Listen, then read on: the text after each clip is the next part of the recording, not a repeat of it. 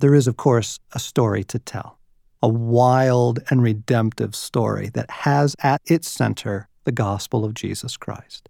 For if it is anything at all, the gospel of Christianity is an offer of restoration. God knows that the human race is in bad shape. He knows our lives are nowhere near what we once dreamed of. He knows what it's like, living as we all do now, so far from Eden. It breaks his heart. So he comes himself to planet Earth, this vale of tears, comes to do for us what none of us could accomplish on our own. He comes as Emmanuel, God with us. And look what begins to happen.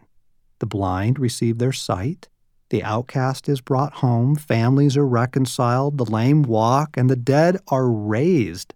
These aren't just Bible stories. They are illustrations. God is demonstrating his power and his intentions. He comes to heal.